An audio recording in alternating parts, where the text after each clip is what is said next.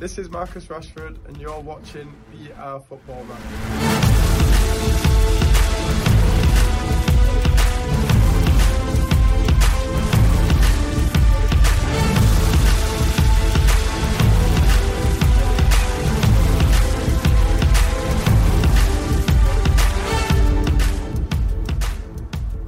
Welcome to BR Football Ranks, here to rank our favourite domestic cup competition. This is your Heads Up FA Cup final special, brought to you with Deliveroo, who are here to deliver your matchday munch throughout the final and beyond. Make sure you get your orders in on the app, where there's up to 25% off with football meal deals. You have to see the app for those terms and conditions. My name is Jack Collins, and I'm going to be on my wing game on Saturday, and I'm joined by a man who I already know will be ordering a pepperoni pizza, Mr. Dean Jones.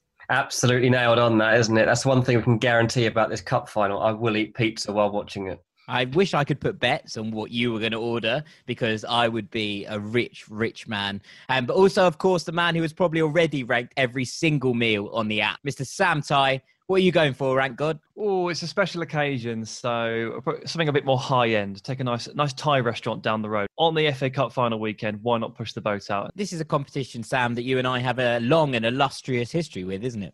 Yeah, we worked on it last year. I mean, does that count? I mean, I've also worked on it this year as well, with some preview work associated with Deliveroo on BR's channels for every round heading up to the final. But yeah, we managed to make our way through some grounds for the FA Cup last year. We went up to Donny, up to Wolves. We went to Wolves twice. We went to Molineux twice. We were at Wembley for the semi-final and the final, of course. It was pretty majestic. We're not going to be there this year, sadly. No fans are going to be there this year. But there is an exciting cup final to look forward to, and something that I'm genuinely really excited about. This is a young, fresh Arsenal team, a young, fresh Chelsea team, basically with two rookie-esque managers coming up against each other. But before we get on to the big game, the Premier League finished this weekend. And Sam, have you got any big, spicy opinions? Yes, I do, yeah. I have come to the conclusion, and you know you're in trouble when I start a sentence with those words, that the Golden Boot, when tallying the Golden Boot up, so the most goals in the Premier League season, and they give them a nice shiny trophy for the top scorer, when tallying those goals, I think penalties should only count as half a goal. What do you think of that? Well, I mean, it's a bold strategy, Cotton. Let's see if it pays off. Yeah, I mean, I just found myself, I don't know, a couple of reasons why I've been thinking about this a lot the last few weeks. First of all, heading into those last two game weeks in the Premier League, we saw Vardy, Aubameyang and Danny Ings all really close, really closely knit at the top of the leaderboard to see who would actually end up winning the Golden Boot. And in the end, Vardy won it with 23 goals. Aubameyang, Ings, one shy on 22. I went and took a look at the shots they took. Really similar. 87 shots of Vardy, 91 Aubameyang, 90 Ings. So they're all taking basically the same number of shots, more or less the same number of goals.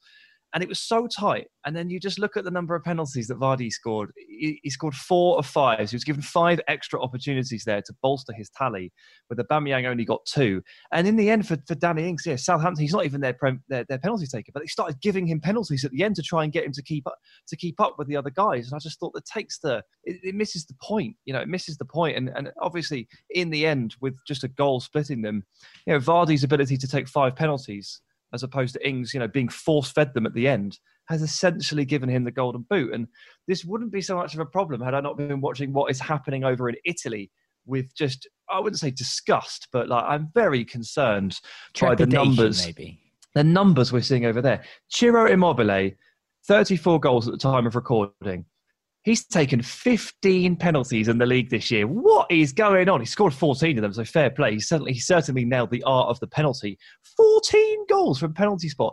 Ronaldo has 12 from 13 attempts. Again, brilliant from the spot, but this is outrageous. So a couple of points. What the hell is going on in Italy? What are they doing? Why are they giving away so many penalties? Why are they awarding so many penalties?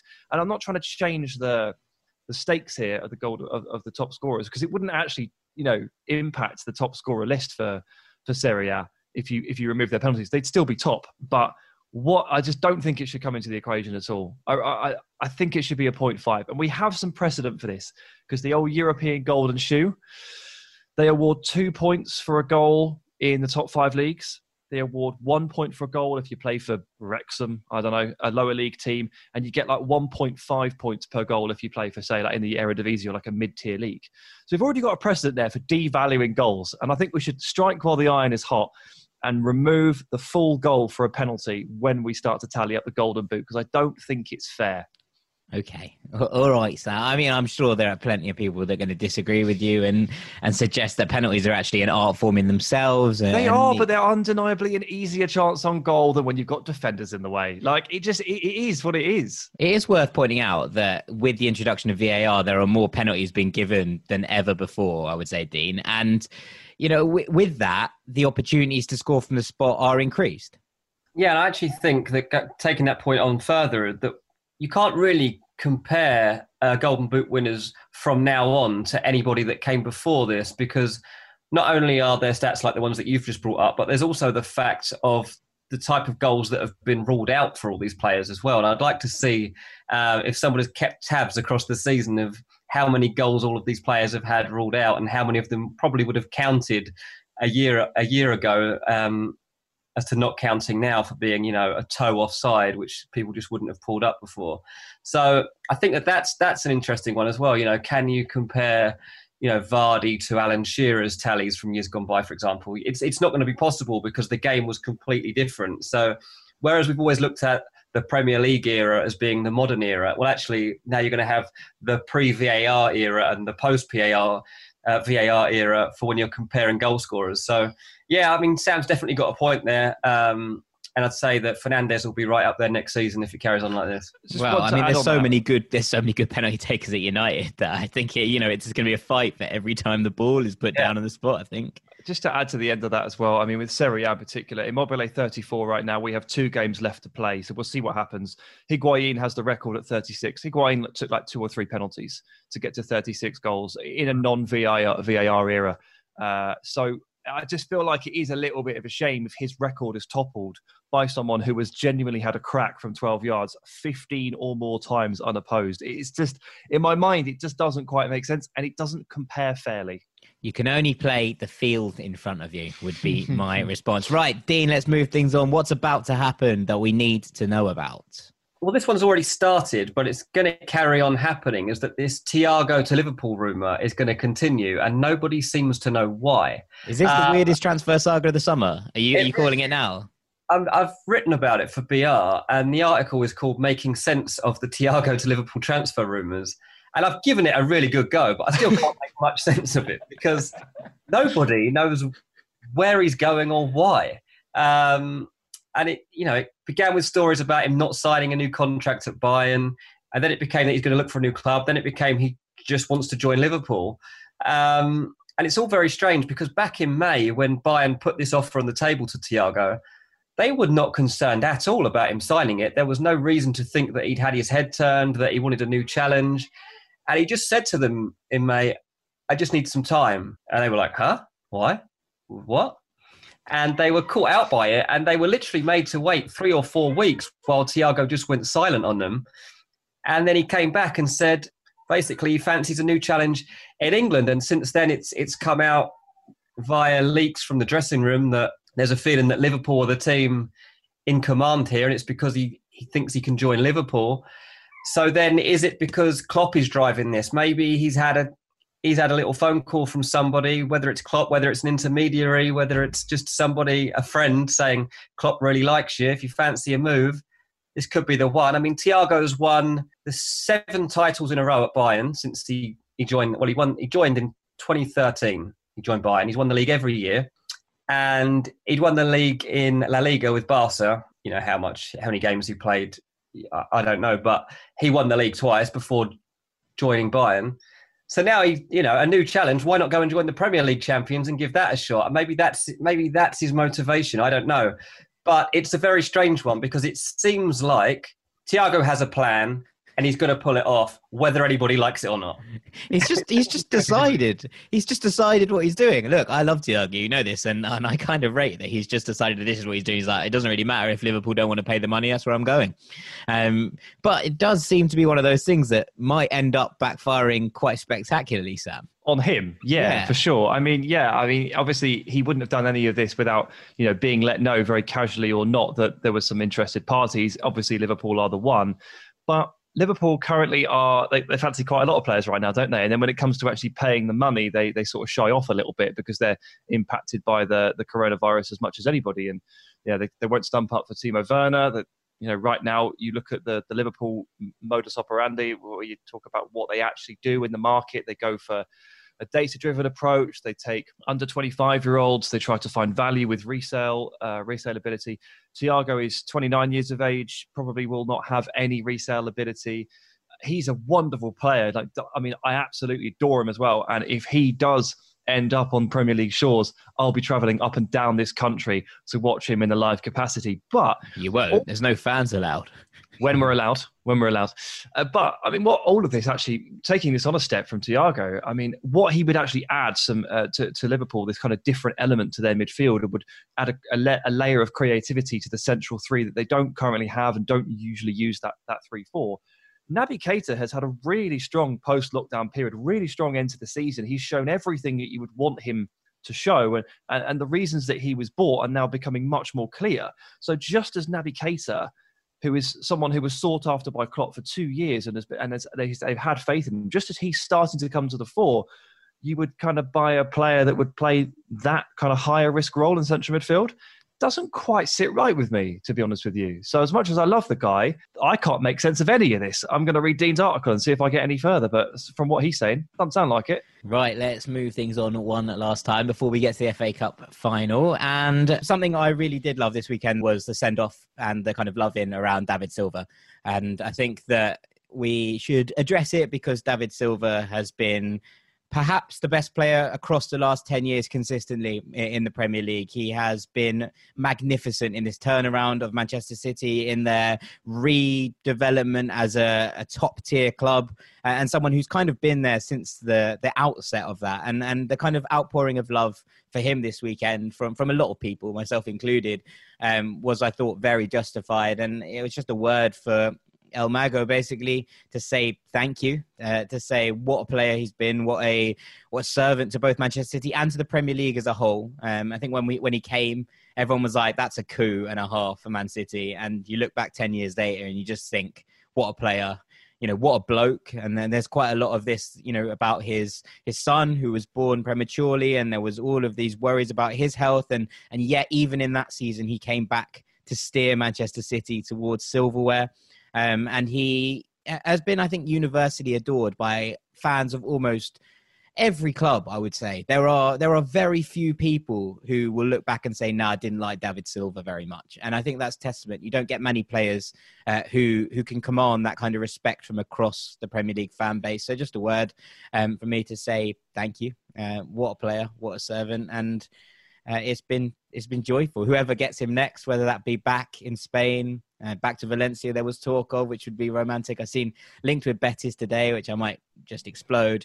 But more than that, I think there was always talk of him going to the States, Dean, as well. And whoever picks him up has still got an absolute gem on their hands, as we've seen from the last couple of weeks post-lockdown.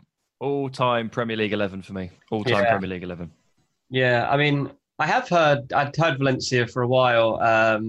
So it'll be interesting if that can happen. I mean, the MLS one, I'd say that's probably going to be difficult in this environment, in these financial times. I would wonder if that one's still on. And one thing I wrote a Man City piece a couple of weeks ago, and I was just speaking to someone about targets and players that were leaving and stuff. And he did say to me, he said, on David Silva, the door's open. If he wants to put this off for a while, if whatever move he's got lined up can't quite work out right now for financial reasons, whether it's because he can't move his family for whatever reason, whatever it might be, the door is open for him at Man City to play a few more games if he fancies it at the start of next season. So I don't think that's probable, but I think it would be a very nice little twist if David Silva just crops up one last time. I think it would have to do this again next year. Like, there's been such this kind of like outpouring of emotion, and then suddenly he's like, "Oh, by the way, I'm just sticking around again." Yeah. Sam, I mean, what a player, Sam. Yeah, I'm just thinking, a horrible scenario in my head there, where like we give him this outpouring of emotion and love, and we all appreciate him, and everyone says lovely things, and he comes back for a few days, and his contract ends, and they go, "Cheers, Dave, nice one, mate, thanks." Yeah, because you would actually have to manufacture all of that emotion all over again. But yeah, awesome player. I think just commands the respect of everybody. Consistently excellent for 10 straight years, which is just unbelievable. I mean, come on. Playing at that level for 10 straight years, being able to be in that body, in that slight little body of his, to be able to be so dominant in such a physical league through technical ability, through awareness, through football IQ, and to be so productive as well with goals and assists and free kicks at the same time, and just that consistency underlining all of it. Just, yeah, an all-time Premier League 11 player for me, gets into that midfield, and we're talking that the absolute greats in that midfield, aren't we? We're talking about him playing ahead of like Patrick Vieira and Roy Keane and people like that. That's the esteem that I would hold him in. I think if you questioned him, then you need to go and watch another sport, to be honest. Right, let's move things on to our big talk today, and that is the FA Cup final. We'll be back after the break talking to fans from both teams, Joel from Cheeky Sport for Arsenal and Neets from Football Life with Neets about Chelsea, and getting their opinions on what the future holds as well as their expectations for Saturday after the break. Welcome back to BR Football Ranks, and we are delighted to be joined by our first of two guests, Mr. Joel Bayer from Cheeky Sport. Joel, how are you doing, man? I'm doing good. How's it going, brother? Yeah, not too bad, man. Not too bad. I mean, look, you're in an FA Cup final. I don't think anyone would have expected this from an Arsenal perspective about 2 weeks ago, no? Listen, mate, Tottenham fans can shut their mouths. Do you know what I mean? Because even in our worst season, even in our very worst season, we're still out there potentially picking up trophies. I'll tell you what, they know what our armpits look like. I can't remember what the Tottenham armpits look like, but you know what mine look like. Lifting champions. Yes. Mate, we start off Mikel Arteta. It's been some turnaround, I think, since he's come in. Arsenal fourth in the Premier League kind of form table since the turn of the year. So he's definitely kind of turned the club round from what felt like a really dark place. We were there at the Emirates, the last game before Emery was sacked against Frankfurt, and it was dark, man. It was real dark. And the feeling around the club feels so different in a space of 6 months. Well, you got to remember that sometimes you're not quite sure if it's the current manager or if it's the players, right? You've switched the manager, you can see that, well, it's not the manager, it's actually, the situation with the players. And I think what's refreshing is that under Arsene Wenger, under Unai Emery, you kind of, if they were asked a question, it was like, he'll look at his guy, what did he say? What did he say? And, like Wenger, he's not really going to give you much. However, with Arteta, he's honest enough to say, look, that we've got a lot of work to do. We've got a lot of work to do, as he says. Do you know what I mean? Like, and then he'll say to you, and then they'll go, oh, are you going to be backed? He goes, I don't know. Now, as weird as that sounds, sometimes we all just want some honesty. Because you don't want someone saying, oh, yeah, it's the board, it's not the board, it's the players, I've got all the players I need. He goes, no, we need to improve. And I think people like the honesty. They like the fact that he's got the team pressing harder. They're working harder. Even when Aubameyang plays on the left occasionally, he's tracking back. He's doing stuff that players weren't doing under Unai Emery. It looks like they just didn't really care. So I'm very happy with what he's done so far, but we need to improve our players. Okay, well, I mean, let's move on to this game. And what I kind of want from you today is 3 reasons to be cheerful ahead of it. If you're an Arsenal fan, you're looking forward to this game. I mean, look, it's like we said at the top, it was kind of a bonus to be here in some ways, because it was like, right, okay, this was not something that was being expected 2 weeks ago, 3 weeks ago, but here you are. But there's, plenty of reason to believe that if you can beat City in a semi, you can beat Chelsea in a final. And I just kind of like to see that, what the kind of reasons are behind that. Well, I think you've just, laid one out there. If you can beat Man City, right, you can beat Chelsea. Because as far as I'm concerned, look, these are one-off games. It's a cup competition. People keep forgetting. Do you know what I mean? Like, are we better than Man City overall? No, we're not. Are we better than Chelsea? No, it hurts me to say it, but no, we're not. But in a one-off game, anything can happen. And you've got to remember, I look at our previous form against Chelsea. Do you guys remember the 2-2 draw win that we had last time at Stamford Bridge, the draw win? Yeah, that draw win for me tells me that we can beat Chelsea, and before that, we've had instances where we've played them and, yeah, we might have lost, but you can see something there. I think I would have been much more worried if it was Man United, because all the London Man United fan base would have been right behind their team and it would have been difficult. However, Chelsea, I don't think they're as strong as Man United, and I think we've got the weaker out of the two, despite who won the game between them. And it's a one-off game, and in a one-off game where we have nothing to play for, the players have had the chance to really rest since we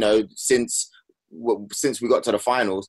I feel like anything can happen, and I'll put my money behind Arsenal winning all day because we got Aubameyang as well. Joel, what was your reaction to the incredible defensive effort in the City game? Like, that's not the Arsenal we know, is it? Holding on, that resilience, that ability to play through the pressure, that goal they scored, that went goal line to goal line from Emi Martinez through to Pepe crossing for Aubameyang. It was like football from a different world to what Arsenal fans must surely be used to over the last few years. It's a one-off game. And in a one-off game, David Luiz looks like, do you know what I mean, Nesta. So it's like that's what I'm saying. Like, it's what people need to understand in cup competition, like, you can get away with this kind of stuff. You know what I mean? We saw Greece make it to Euro 2004, was it? Or something like that. Like, anything can happen. And that's why I'm very confident. I don't think we're a better team than Chelsea, but I think in a one-off game, Mikel Arteta can come up with the tactics that's needed. So, all right, guys, let's get this in order. First reason, right, is because it's a one-off game and anything can happen in a one-off game. Second reason is because we've got a fella who bangs in goals, the best striker in the league. His name is Pierre-Emerick. Do a front flip, Aubameyang. That's the second reason, okay? Third reason, it's got to be because of the guy that they used to call the cone picker. He's not a cone picker. He's a tactical genius. He's known Pep since 15. Pep knows what he's about. He came from La Masia as well for a reason. So he's got the football knowledge. The third reason has to be Mr. Mikel Arteta. I mean, if I was to press you on how you think Arsenal will go at a weekend, how you're going to line up, and then how you predict the game to go, what would you say to me? I'll be honest with you. I think we'll probably come out the same way we played against City. I think that the pressing was strong, and I keep talking about the pressing. That was something that was missing under Unai Emery. It's just like teams would really just like roll over. I'm trying to not make any like sexual references for reason, but we'll just like roll over and just like, oh, like, how do you want it? Do you know what I mean? Like, but with Unai, you can see that, not with Unai, sorry, with Mikel, you can see that despite if they play 3 at the back or if they play 4 at the back, it's like you can generally see that the pressing is going to be the main thing, and they press from the front. Sometimes it's the basics, like when players don't respect their coaches. We've all played for YouTube teams where you just think, who's this guy? Do you know what I mean? Like, but if it's someone you want to impress, if you got a pro on the sidelines, you start pressing, you start doing the work, and I think that's what was missing. And I think Arsenal are going to be keen to bring the pressure to Chelsea. We're not going to sit there and go, oh, they're a better team than us. Do you know what I mean? Despite what formation they play. And I think if you look at the strikers, you look at Pierre-Emerick, I think it's simple, innit? Feed him the ball. Ceballos, unlock the defense. Do what you can do. Feed him the ball. Obviously, Saka, if he does start, he's gonna want the same instructions. I'm not really sure. If you want to know the truth, I'm not sure if they're gonna start Lacazette up top or if he's gonna be on the bench. And to be quite honest, I don't really care, because I feel like Saka being there, and obviously Kieran Tierney, you know what I mean, being involved, it gives us the options that we need. So I'm not really worried on that front. I'm so happy with Ceballos. I'm so happy with Xhaka. I'm very concerned with David Luiz. You always are. But if he can have the game he had against Man City, then I really truly think we can wrap it up even before extra time. You mentioned it just there, but I know Sam's been massively impressed since the lockdown finished with that midfield duo of Xhaka and Ceballos, who have come back from, Xhaka in many ways, almost criticism that we thought his Arsenal career was over, like full stop, the way that things panned out at the back end of last year. And Ceballos, who's kind of struggled a little bit with injuries, he's looked class on some games, gone missing in others, but since the lockdown, Sam was saying, they've been unbelievable. But we all know he's a good player. I don't know if you've been watching, Dean, like you could see in his first few games, right, that he had it. He had something, you know what I mean? I was thinking, flipping it, these are the Real Madrid rejects. Like, this is mad, isn't it? Like, because the Burnley game for Ceballos was a joke. Yeah, like really, really, really good. So it's like you can see that you can see that he's got it. But then obviously, like what you said, he went missing a little bit.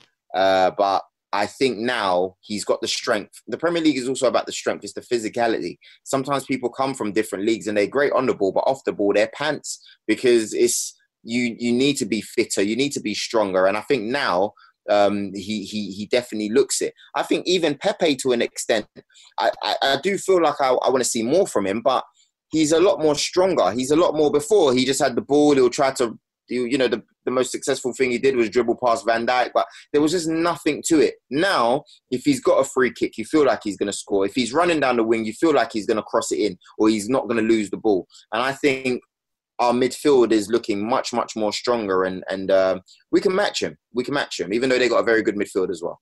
Joel, can you just tell me a bit about Saka? Because when he first came in, I thought, this is you've seen this many times before. Yeah. A young lad comes in and he's got no fear, so he's just going to go for it. But he's just got better and better. I mean, I've seen very few players that can jink between players like he can, with the ball that tight to him, create wide, tight angles. It's unreal what he's doing.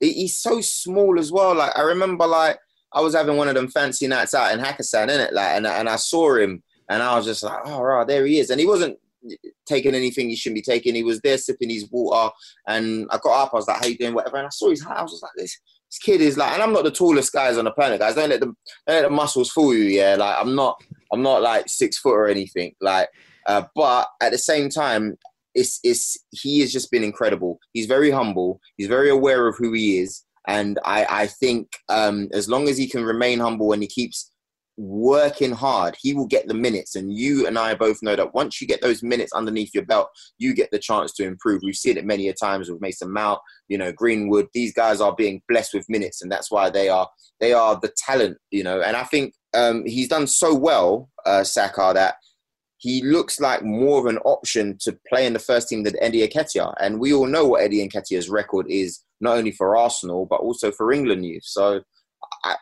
big shout out to him. I think Nigeria are trying to swoop him for the international call-up. I don't know what England are doing at the moment, but if I was England, I'll be trying to do everything I can, man. Yeah, secure that golden generation. The Ealing Eusebio, as I call him. Right. I thought you might like that. Right. Joel, you know why that's mad? Because I just come back from Benfica, innit? And he's from Ealing. It's cool. We just got West London ballers all over the place here. It's a thing. It's a thing. Oh, that's sick. I like that. You can make it stick, man. Just before you go, Joel, can I press you for a prediction? Oh, yeah. 2-1 Arsenal. 2-1 Arsenal. I think we'll do it within 90 minutes as well. Okay. Nice. Well, Joel, if you want to just speak to the listeners, tell them where they can find you on match day and beyond. Of course. If you follow me on my Instagram, it's Joel Bayer 1. So that's Joel Bayer 1. I'm all over there. But of course, where you'll get the non-stop entertainment, memes, banter, good vibes with the audience. Yes, we reply back and we banter you back as well. It's Cheeky Sport Insta. We will be there. So make sure you type in Cheeky Sport Insta. There's going to be a great story. There's going to be great socials, man. BR Football. I love you guys. Mate, thanks so much for joining us. Thank you very much, man. Enjoy the game, yeah? Peace. Well, thank you so much to Joel. That was incredible insight from the Arsenal perspective. Just before we get on to the Chelsea perspective with Neats, Dean. It's time for Melon of the Week. This week's Melon of the Week is Branislav Ivanovic. He lifted the Russian Cup. Oh, yeah. After his team Zenit just won the final, and he dropped it seconds later. Now, normally that wouldn't matter too much, but it was made of glass, which is ludicrous in itself. Whoever designed that is a melon. Ivanovic, he laughs. I think he's embarrassed. His teammates are covering their hands, and I tell you what, he definitely felt like a melon. There's a couple of them are like sort of leaning over it as if they can sort of put it back together. Like the Russian Cup is like it's like Humpty Dumpty fell off the wall. So funny, look, all it needs is a bit of super glue. It'll be fine. Yeah, I mean, look, the English FA Cup is made of much sterner stuff. We can assure everybody of that. But cast your minds back as well, because it just reminded me of Sergio Ramos dropping the Copa del Rey or the Super Cup, whichever one it was, under the team bus. Yeah. It's the mangled version of it is available in a museum to look at now.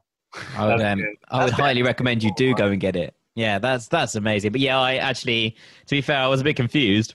at first, but that is a very fair melon of the week. Right, it's back to serious business. Let's go on to part 2 of our FA Cup final special with Deliveroo. Welcome back to BR Football Ranks. We've flipped sides now after Dean's melon of the week. We are into the blue half of London this weekend, and joining us for this, we have Neets from Gold Diggers podcast, Football Life with Neets, you name it, she's on it, and a Chelsea perspective, an old friend of the Rank Squad. Neets, it's so good to have you back.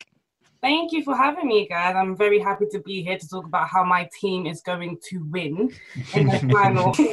I mean, I like this enthusiasm to begin with, but let's wind it back a tiny bit. This season, the pressure was quite low, I'd say. You know, I mean, there's always going to be pressure at a top football club like Chelsea, but you know, with what Lampard was doing and the whole season, you know, and with the ban and Hazard leaving and all these things, it felt like the pressure was off, and he has delivered big time. Yeah, honestly, he has. I think the pressure was only on for about, the pressure was only off for about 3-4 months. And then when we saw that Frank Lampard could actually get us top 4, we put the pressure back on. You know, us Chelsea fans, we have high expectations.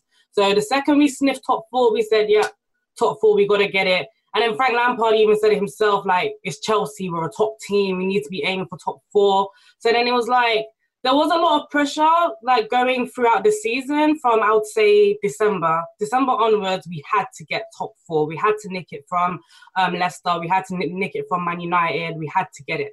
But, yeah, I would say it's been a successful season, considering, like you said, we lost Eden Hazard, and most people know me for loving that man because he's literally carried Chelsea on his back for how many years now. So, yeah, I don't know. I'm a bit shocked about how far we've come. Like, a lot of Chelsea fans would say we deserve to be here. I personally don't agree, but I'm happy, you know? Neets, what was the moment you thought, we're going to finish top 4, we've got this in us? When was the change? Last week. Honestly, like, to be honest, I always exert confidence, like, because it's my team. Chelsea's Chelsea, innit? But I promise you, I was completely losing my mind thinking that we're not going to beat Wolves on the final match and we're going to end up 5th, and I just don't know how we're going to do it. But the second goal came in from, I think it was from Giroud. Second that goal came in, I was like, we've got it. Right, it's in the bag. It's basically half time of the 38th game. Yeah. I mean, I'd say Lampard's highlight of the season, undoubtedly shouting at the Liverpool bench like he did, wasn't it, Neets? Yes. That fueled me up. Even though we lost 5-3, even though we lost, I was like, Lampard is really one of us. Like, he's a proper football fan. Like, you get the managers who will sit there a bit stationary, coming into work to do their job, to get their teams to win. But Lampard, the passion, beautiful, absolutely beautiful. I mean, look, a lot of confidence coming out of the camp right now, and I respect it. But what are the 3 reasons you're gonna win this game on Saturday? Because this is an FA Cup final, and look, I know that Chelsea have been in many cup finals, and their record in them is pretty exquisite, frankly. But you know, this is a new team, a team that wasn't much expected of straight away, and it's still a young team, and there's a lot of players in here who haven't been in this situation before. Same across the camp in Arsenal. You know, there's a lot of players who haven't been there and done that. What are 3 main reasons you reckon you've got this in the bag on Saturday? Well, firstly, it's Arsenal. They give us a chance to get in behind them. We've got it. Like, it's Arsenal. Like, look at what happened against Watford. Come on, even though they won the match, come on, how could you leak 2 goals like that? Like, you were 3-0 up. If it's a team like Chelsea and you're 3-0 up and you're leaking goals like that with your defence, my goodness, we're going to take our chances and we're going to put it in behind them. I just think, personally, the defence is a little bit too unorganised for them to hold even a clean sheet at this point. I'm not going to say, like, ours is great or anything. Please don't slaughter me. But, but yeah, that's my first reason. It's Arsenal. They're not the greatest when it comes to the finals against Chelsea, even though they won in 2017. They're not the greatest when it comes to facing us in a big match. So that's my first reason. My second reason, I think you touched on it a little bit. There's a lot of confidence in the camp right now. I was one of the Chelsea fans that gave Pulisic quite a lot of stick at the beginning of the season. I said, oh my God, who is this guy? Get him out of here. And then he comes back after the restart. I'm eating my words. And then my dad's like, should I buy you a Pulisic shirt? I'm like, leave it out, leave it alone, yeah. Maybe, actually. yes, please, yeah. I'm going to get one next season, I don't care. But yeah, our camp is literally exerting with confidence. Not just Pulisic, but Mason Mount. The kid is amazing.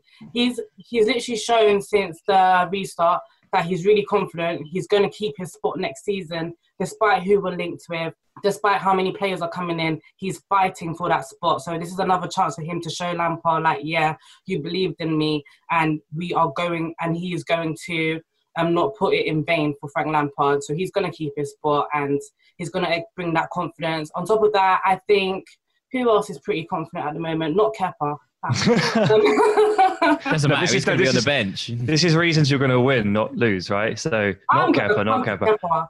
But Mason Mount is Lampard's boy. He's his golden boy. He's the guy he turns to. He's the guy that leads the press. Yeah. He brings the energy. He trusts him. He tends to score goals at good times. And I mean, Giroud as well. Giroud in cup finals. You've got the secret. If you've got Giroud in the final, you're going to win. That's how it works. That's how football is written. Literally, you cannot bet against Giroud. You can't. And if he starts, God willing, he starts on Sunday, I'd have no, sense of doubt in my mind that we are going to win that final. Especially because, remember when we played him in the Europa League, Giroud even thanked Arsenal for giving him a European trophy. There's levels. There's absolute levels. So, yeah, we've got a lot of confidence. On top of that, I feel like a lot of players in the team right now are actually fighting for their spots. So you've seen, we're linked with a lot of people, especially Havertz at the moment. We've got Ziyech coming, we've got Werner coming as well. And everyone's going to be on their toes to fight for this. But I know Giroud, he probably wants to be a starter, which is unlikely to happen. But we can't really tell him no unless, he fumbles the bag, But yeah, and just going on to my third point, I actually couldn't really think of anything apart from the fact that it's Arsenal. So the reasons are, it's Arsenal, you're confident, and it's Arsenal. Yeah. No, honestly, if your team's playing against Arsenal, you can't bet against your team. It's maths, It's actually maths. Even though they beat Man City, one-off, lucky, whatever, it's maths. We're going to beat them. We were at the bottom of our game in Baku last year. We were at the bottom of our game. There was a bust-up the night before with Sarri and Luiz. What happened? 4-1. Who loses 4-1 in the European final? Come on, guys. It's Arsenal. Yeah, I'm sorry.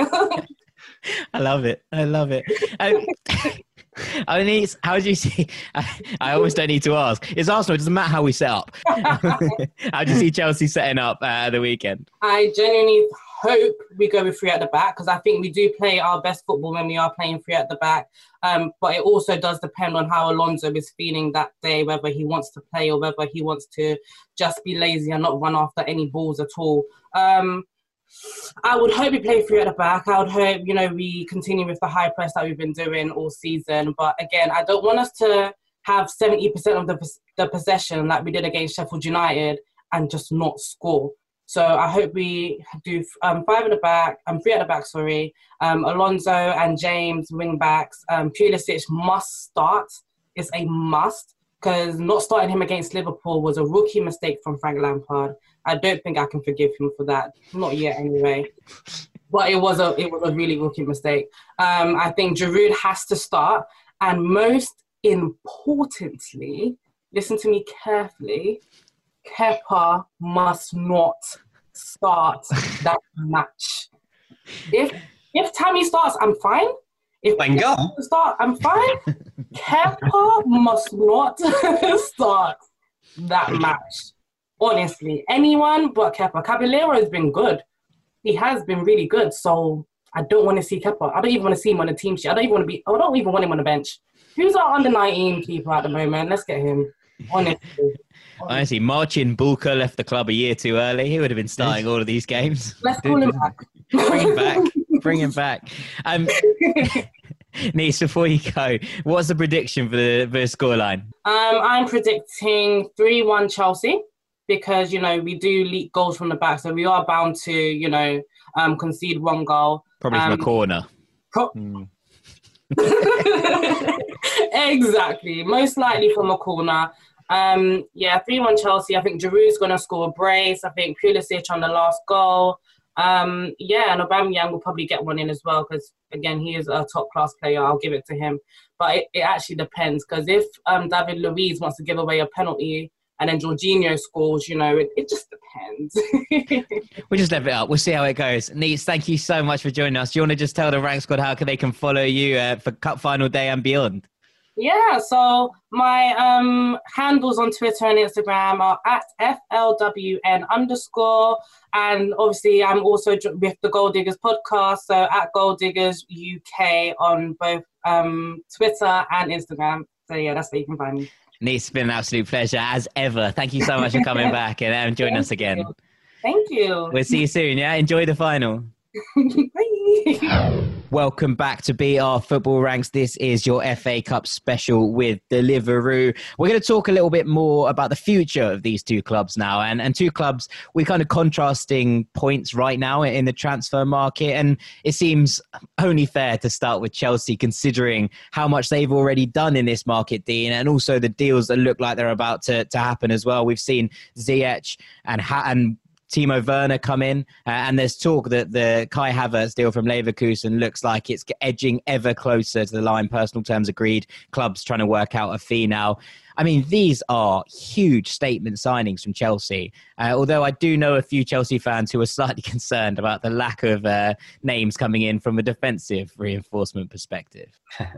Why worry about defence when you can just go all-out attack? I mean, Chelsea have definitely been helped by the fact that they've managed to finish fourth. I mean, that was really important. Just gives you that extra edge when you're trying to compete for signings. Almost guarantees them Kai Havertz at this stage. Still no competition to sign one of the best young talents in world football, which is just unreal. As you say, talks are ongoing. It's going to take someone to come in and gazump them now. So it's not impossible that happens, but it's looking unlikely. And then taking it on further, people I speak to seem pretty confident that they will sign Ben Chilwell. So if you start to look at the defence, then that's certainly an area to look. It's been talked about a long time, that left-back area and what they might do. Getting rid of Emerson, probably get rid of Alonso. Chilwell is top of the list, and they think it can be done. They need to negotiate on the fee, though, at this stage. I was going to say, the 80 million touted for Chilwell seems well out of town. So did Maguire for 80 million. That's the thing. I think from Leicester's point of view, they're like, well, we got 80 million for Maguire. We're starting there. And it's fair enough. Different climate, though, isn't it? It is, yeah, but you still got to start high and see where you end up. And if Chelsea end up paying 60 million for Chilwell, I'd say Leicester have done pretty well there. And the player himself has, can push on and show ambition and continue to build his career. So I think that would be probably good for all parties. And I think Leicester are preparing for that right now. Then you need to look at centre-backs. As you say, like this is an area where Chelsea absolutely have to make a signing, and it has to be a significant signing. I know that Declan Rice is touted quite a lot as coming into Chelsea as a defender. I personally am not told that. I'm told that, yeah, they are interested in Declan Rice, but it's not that he's only going to play as a centre-back. I think it really helps that he can play centre-back as well. But they're very aware of the fact that either Jorginho or Kante might leave. I mean, both are going to have talks this week and next just about where they see their future. And I think Declan Rice, just his versatility could be a good option for them there. Then you move on to the goalkeeper. I wrote in February that Lampard wasn't sure about Kepa, but he was leaning on people who know more about that area than he does. So Christophe Lolicon, who was the goalkeeping coach and now helps out with scouting at Chelsea in goal, asked him plenty of questions. Petr Cech as well, who obviously works at Chelsea still, to help him make a decision over what to do. And now you'd have seen reports probably the last couple of days about they are willing to accept bids for over £50 million for Kepa to leave Chelsea. Well, of course they are, but they also know there's not much chance that bid lands on the table because the bloke's been an absolute disaster. Personally, I think that it's going to take either a swap or a loan if they're going to get rid of Kepa. It might be that they have to do loan with a view to get him out for the time being and actually just replace him. try and get some of his wages off the bill for a bit. And then they've got to push for a new keeper and decide where they're going. They're linked with like Oblak and ter Stegen. Not happening, is it? That's not happening. Think more along the lines of Nick Pope or Onana, as we've said for a long time now on here. Those are two names that have been in the frame since the day Lampard started looking around, and they're still on the table. So there's lots of areas to be filled for Chelsea. They've got the cash, which is a position most clubs are not in right now. They can make more cash as well by player sales, and they'll look to offload players on the fringes. So pretty exciting time, I have to say, to be a Chelsea fan. Right, Sam, I'm going to chuck this over to you. How on earth do you fit all these players into a formation if you are Frank Lampard? Obviously, this isn't a criticism. If you get the chance to sign Kai Havertz, you have to sign Kai Havertz. He's one of the most exciting young talents in Europe. There's no kind of stigma attached to that. What it does worry me is how they fit all these players alongside Abraham, Mount, Pulisic, Hudson-Odoi. There's so many players already in this mix. Yeah. It's so crowded in that area, isn't it? I mean, I'm with you there. If the opportunity to sign Kai Havertz up, you don't miss. And Timo Werner, I can understand it as well. Ziyech, well, yeah, you've added to Pulisic and you've added to Mount and you've added to Hudson-Odoi and then, probably Barkley as well. Barkley's clearly his days are numbered in face of all of this competition. I don't have the answer as to how the hell this lines up. I'm eagerly awaiting pre-season to see what Lampard tries to do here, because this is just incredible. I mean, presumably, initially my starting point was going to be Werner off the left-hand side with Abraham up front, and then you were going to have Pulisic and Ziyech kind of rotating in the other two roles. If you add Havertz into that mix, probably plays in the Premier League as a number 10, so that means heavy rotation between Pulisic, Hudson-Odoi, Ziyech. Man, it's going to be an interesting one. The midfield section is going to have to do a hell of a lot of work. And I'm not a massive fan of Kante playing as the deepest sitting midfielder. But in this scenario, with the squad build that they've got, and given that he is now succumbing to more and more injuries with every passing month, it seems, I wonder if actually that's just the best thing to do now. Genuinely, I do. But one thing's for sure, and I want to make this really clear, as fun as it can be to sign all these attackers, and also, obviously, they're going to address the defensive situation with personnel. They're going to have to learn to defend corners, or they're not going to get anywhere. They're not going to rise above their level if they're going to continue to be picked on by bigger, stronger teams. And Lampard has really struggled with his defensive output at corners this year. He's tried all sorts of stuff, zonal, man marking, bit of both, bit of everything. They're the second worst team in Europe at defending corners, according to the stats at the end of June, if you consider how many of your goals conceded are from corners. The worst is Amiens, who went down by like 7 points in Ligue 1. They're absolutely awful. And that is what is going to happen. And obviously, personnel is a huge part of this. Kepa, he's so passive. He's so weak. He's not commanding. And they don't have that much height at the back. Christensen is also so weak and could be dominated aerially. That's why these pickups, there's a new goalkeeper, maybe Onana, maybe Pope. Pope is excellent in the air. Maybe a new centre-half who's more commanding. Like, I know he's probably not going to be available, but if Juventus can't start Demiral 38 times a season, Demiral is good enough to play for almost any club in the world. And I would pick up that phone and ask, like, these personnel issues will go some way to solving it, but Lampard has got so much to figure out tactically this summer with all these new toys he's got, in addition to the pre-existing issues. Yeah, they should never have let Michael Hector go last summer for £8 million, because that man is unbelievable in the air. Right, let's move on to Arsenal. Dean, what's the noises coming out of the Emirates? Obviously, there's been long-term links to Thomas Partey, who I know that so many Arsenal fans are desperate to get over the line. But also talk in the last couple of days, Guendouzi being touted as a swap deal with Barcelona for Philippe Coutinho in what seems like the world's weirdest deal. But I mean, it's Arsenal. These things happen. I mean, Sam, we're going to come on to you in a minute as well, but obviously Saliba's coming back in from that season-long loan. He is going to, you'd imagine, bolster the defensive ranks. But there's a lot to address here for Mikel Arteta as well, Dean. Yeah, I mean, Arsenal haven't got any money. That's where we're at. It's a big problem, isn't it, when you go into a transfer window and you haven't got any money. Last season, they obviously got around it by coming up with their instalment plan, and they'll come up with something again this year to make a signing. They just got to decide who that signing is going to be. At the moment, trying to sign Thomas Partey for €25 million when his release clause €50 million isn't a very good way of starting negotiations, I don't think. So it's very Arsenal, though, isn't it? It's very Arsenal, and it's very amusing if you're not an Arsenal fan. But the fact is, they're going to sign one player for half decent money, and everything else will probably be swaps, frees, and loans. So let's look at their main targets. Partey is a real target. That's somebody that they are prioritising. They've just got to decide how they go about it and what they're going to have to include on top of the 25 million they can actually afford to try and get him. Elsewhere, at centre-back, they really want somebody, and they're looking to sign, ideally, somebody who's young but also has top-level experience and can be moulded by Arteta still. So it's a really difficult blend of things to find, but that's why Dayot Upamecano is somebody that they are looking at getting through the door, because he's still young enough to be taught a thing or two. And they think that he's gettable. The problem is he's 60 million euros. So he's costing even more than Thomas Partey they can't afford. So another problem for them there. Up front, let's see what's happened with Aubameyang. He is their best player. He believes he's their most valuable player. And as such, he sees Mesut Ozil earning 350 grand a week. So he wants 350 grand a week, or at least something close to it.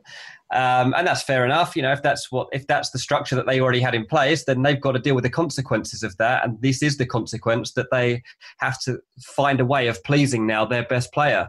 So other options, if they do need a striker, which they probably will end up needing one, if they go into the loan market, then they'd like to look at something like Luka Jovic, if that's possible, which would be a fair and good idea. If they're going to end up buying somebody, then the dream would be somebody like Leon's Moussa Dembele, which again might be unrealistic if they haven't got any money. If they want to drop down a tier of player, I guess, then they're going to look towards Celtic and Odsonne Edouard, who looks on the verge of a move somewhere, looks to test himself at the next level, obviously has done really well. And it seems like that could be a plausible signing for Arsenal. They also really like Brentford's goalkeeper, David Raya. They've thought for a while about a new backup. I think Martinez has given them second thoughts on that because he'd been really good. Bernd Leno proved himself as one of the best goalkeepers in the Premier League. I think his shot stop in particular from long range, his full stretch saves are pretty hard to beat, but he's been really good this season. So they're looking for a backup really, and yeah, he's really come on their radar. And then on the back of that, you've also got the frees that they're going to look out for, players like Willian, players like Ryan Fraser. There's a reason they're being linked. It's because Arsenal are going to have to pad out their squad somehow, and that's the direction they're going to have to look in. Right, Sam, how is Arteta going to pull all this together? We've seen him kind of mess around with different formations. We've seen him try and work out what his system is. How's this going to pan out, do you think? Yeah, just a quick point on the freeze. Thiago Silva, unless he's signed somewhere, he's out there. He's out there. So look at him as well, to be fair. Yeah, I mean, that would be a very interesting shout on the limited budget. But yeah, Arteta, he started his Arsenal career as manager playing like a pretty strict 4-2-3-1 formation and tried to embed something.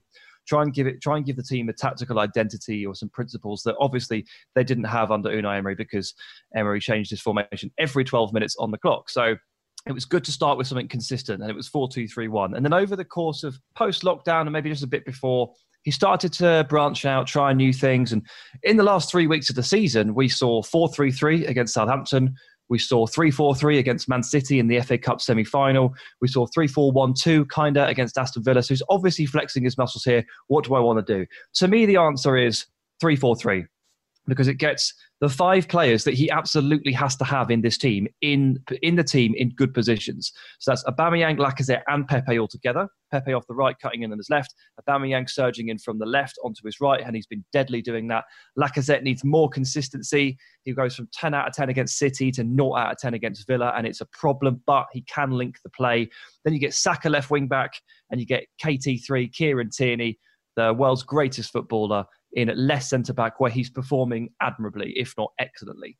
So there's your spine, right? Well, it's not a spine, it's a left side, it's a curved spine on the left. But those are the important ones. Saka, the future of the club, the homegrown prospect. Tierney, the expensive and excellent player. Your top scorer, your record transfer, and the guy who just links it all together. The centre midfield pairing of Ceballos and Xhaka, it's been really good post-lockdown. So all of these things are pointing towards 3-4-3. The other questions, I guess, are just, at centre half, can you protect David Luiz better by putting him in the middle of a back three? We saw under Conte how effective that can be. And is it okay to just throw William Saliba, who is a really good prospect? Like, I make this clear when I checked on him when he was back at Saint Etienne. In terms of young central defensive prospects, he's one of the best I've ever seen through like 10 years of taking a loic at these guys. He's got all the raw tools to be absolutely amazing. But he was exceptional for Saint Etienne, at least to start with, alongside some really experienced players like, Loic Perrin and Mathieu Debuchy, like well into their 30s, able to sort of guide him through. And dropping a young player into the Arsenal defensive line, it feels almost criminal at times if you have to go and be guided by a David Luiz or a Shkodran Mustafi. Like, it's a very different kettle of fish. I hope that his quality can shine through and the chaos of it all doesn't kind of crush him down a little bit. But on paper, they've got quite a lot more sorted than you would have expected or maybe anticipated back when obviously the Unai Emery era ended. Arteta has fixed and found solutions to quite a lot of things and heads into this summer, fortunately not needing that much because apparently he doesn't have any money to use, but another centre-half and a Xhaka-style defensive midfielder who is more reliable over a longer stretch, I think are the only two things they really badly need. And I'd steer away from the backup goalkeeper thing, man. Emi Martinez has been great. Yeah, he has. Well, that's pretty much all we've got time for in terms of discussing Arsenal and Chelsea, but there's a lot to look forward to for both clubs, not least the Heads Up FA Cup final this Saturday. This has been your BR Football Ranks FA Cup final special, brought to you with Deliveroo, complete with some spicy side dishes on the Premier League top scorers, penalties only counting for half, Dean's transfer insights, William Saliba knowledge, you name it, we got it. Make sure you get yourself on Deliveroo app on Sunday when you're watching the game to get up to 25% off with a load of match day special offers to give yourself that perfect feed alongside the game. And let's hope for a crackerjack at Wembley. I've been Jack Collins, and all that's left for me to do is say thank you very much to Joel Bayer and Neitz for joining us earlier on to talk Arsenal and Chelsea respectively. Make sure you follow both of them on their socials. I imagine they'll be full of energy on Saturday and giving it large on their social channels. To Dean Jones, thank you very much. Cheers, mate. To Sam Tighe, thank you very much. Thank you, mate. Enjoy the final. I will. I've been Jack Collins. This has been BR Football Ranks with your FA Cup final special. Enjoy the game, enjoy your weekends, and we will see you next week, Rank Squad. Peace.